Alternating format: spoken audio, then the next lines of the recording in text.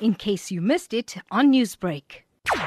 Approximately 2:30 yesterday afternoon, members of Reaction in South Africa were called out to the R102 near Kinshasa Airport. Upon arrival, we found that two light motor vehicles had collided at a T-junction.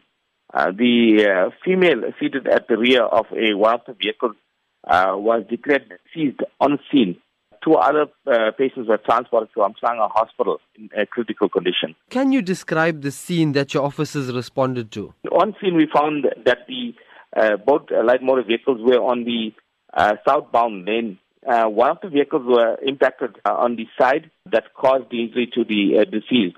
The second vehicle was extensively damaged to the front. This was a side impact collision, as you said. From what you observed at the scene, could this have been caused by negligence on someone's part?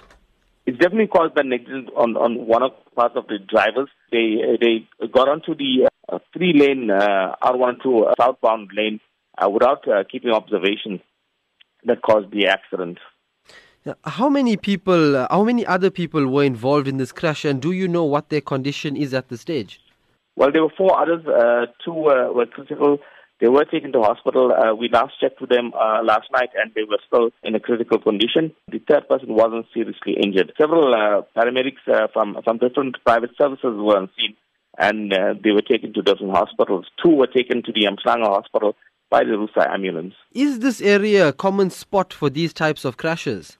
Yes, the R102 is quite common. We attend to collisions on a daily basis, and some of them are fatal. The stretch between Kinshasa Airport and the Ottawa robots near Phoenix, we attend to accidents on a daily basis, sometimes more than 1 or 2 accidents per day. Newsbreak, Lotus FM, powered by SABC News.